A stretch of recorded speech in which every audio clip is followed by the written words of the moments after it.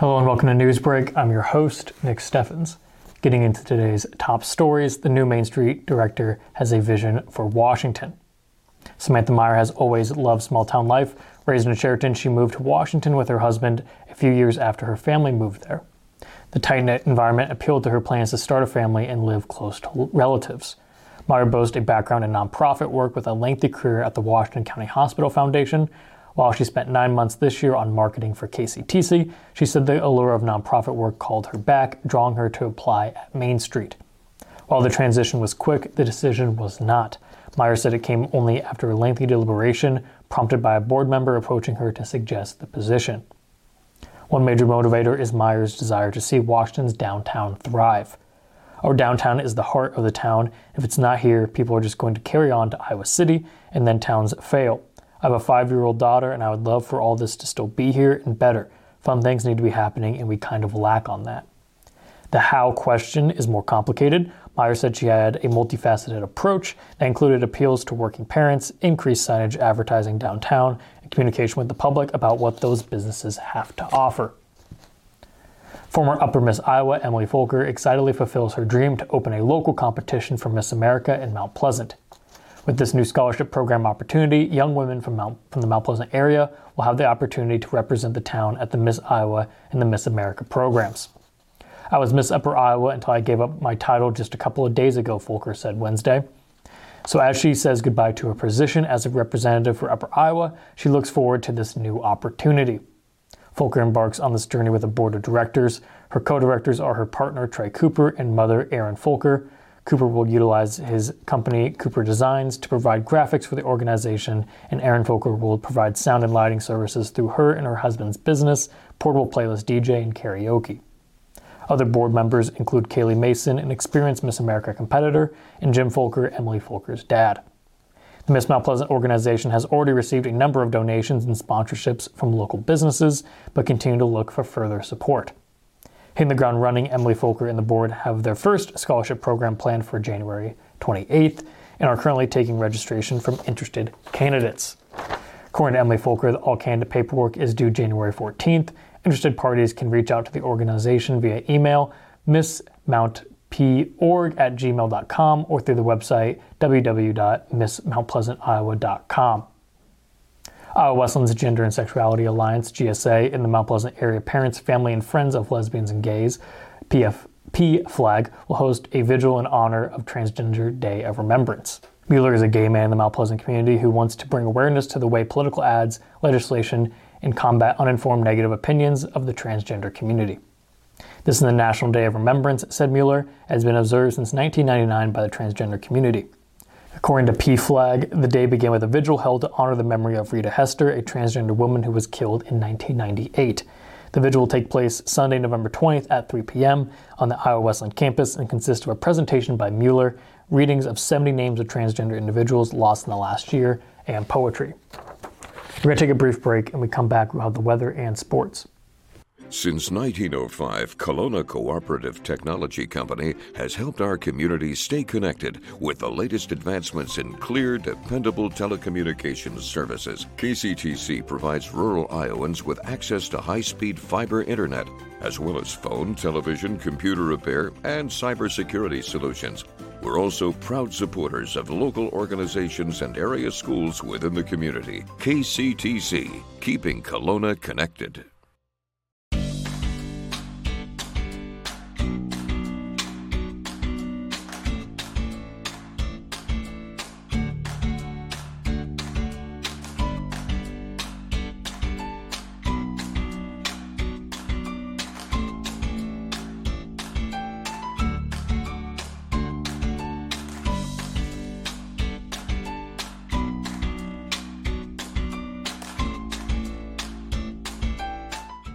At the Capper Auto Group, we put our customers' needs first and understand that everyone is as different as the vehicle they select. We offer new Ford, Chevrolet, Buick, GMC, Jeep, Chrysler, Dodge, and Ram vehicles in a friendly environment that puts you in the driver's seat. When it comes to service, we maintain factory-trained technicians and competitive pricing. The Capper Auto Group still believes that service after the sale provides the best customer experience. Come see the Capper experience for yourself. Hospice isn't a place, it's a type of care that focuses on living. Servicing a 7-county area, the Hospice of Washington County staff of nurses, social work, hospice aides, spiritual and grief support, volunteers, music and massage therapists are able to provide free end-of-life care where the patient lives. We write wills, give consent for organ donation, but rarely is there a plan for what we would want the final phase of our lives. At Hospice of Washington County, we encourage our patients to be in charge of their healthcare decisions while maintaining quality of life. Hello and welcome back to Newsbreak. I'm your host, Nick Steffens. We have the weather and sports coming up, but first obituaries. Dr. Michael C. Fitzpatrick, formerly of Washington and Mount Pleasant, passed away on November 10th at the age of 55. Funeral services will be at 10:30 a.m. November 19th at the First United Methodist Church in Mount Pleasant. Kimsey Funeral Home is in charge of the arrangements. Timothy Andrew Witten of Burlington passed away at the age of 38. Graveside services will be at 10 a.m. November 19th at Evergreen Cemetery. Banner Funeral Home is in charge of the arrangements. John Dominique Spalla of Fairfield passed away on November 14th at the age of 74. Celebration of life will be at 1 p.m. November 20th at Benner Funeral Home. June Miller of Keota passed away on November 11th at the age of 94. Funeral services will be at 10:30 a.m. November 18th at the United Church of Faith in Keota. Powell Funeral Home is in charge of the arrangements. That was obituaries. It is now time for the weather. The weather is brought to you by Jacqueline Ariola, LLC. Come visit Jackie in her new location downtown. She is ready to serve Washington and the surrounding community. We finally got some relief from the snow today. It has been partly cloudy with a high of 34. Tomorrow it will remain partly cloudy, but temperatures will drop to 22 degrees. The weekend will be more of the same. Saturday temperatures will remain in the 20s at 25 degrees with mostly cloudy skies. On Sunday, temperatures will rise to just above freezing, and there'll be mostly sunny skies. And we will start our work week with some much better weather, sunny skies, and a high of 42. We're going to take another brief break, and when we come back, we'll have sports. Federation Bank is a locally owned bank providing award-winning customer service. We believe that we are more than just a federation of banks, but a federation of communities, serving Brighton, Richland, Wellman, and Washington, Iowa. Federation Bank's highly skilled staff is here to make sure you are able to accomplish your personal and professional goals, whatever they may be. Federation Bank, your family bank.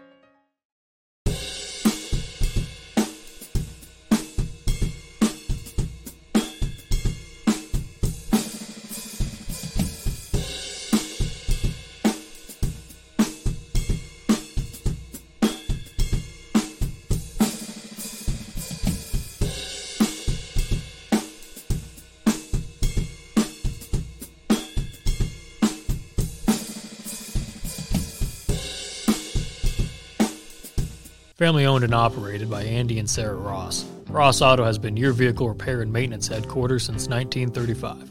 We specialize in all makes of cars and light-duty trucks. With our variety of available services, let us help you keep rolling and your vehicle operating efficiently. Services include general auto repair, alignments, brakes, fuel injection, and more. Schedule your appointment today at 319-653-5656. That's 319-653-5656.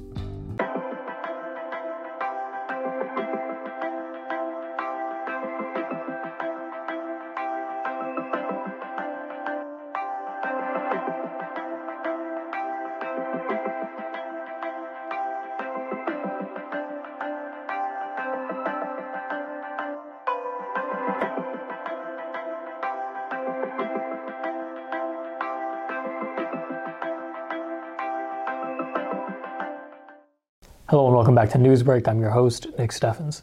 It is now time for sports. Sports, brought to you by Fairway.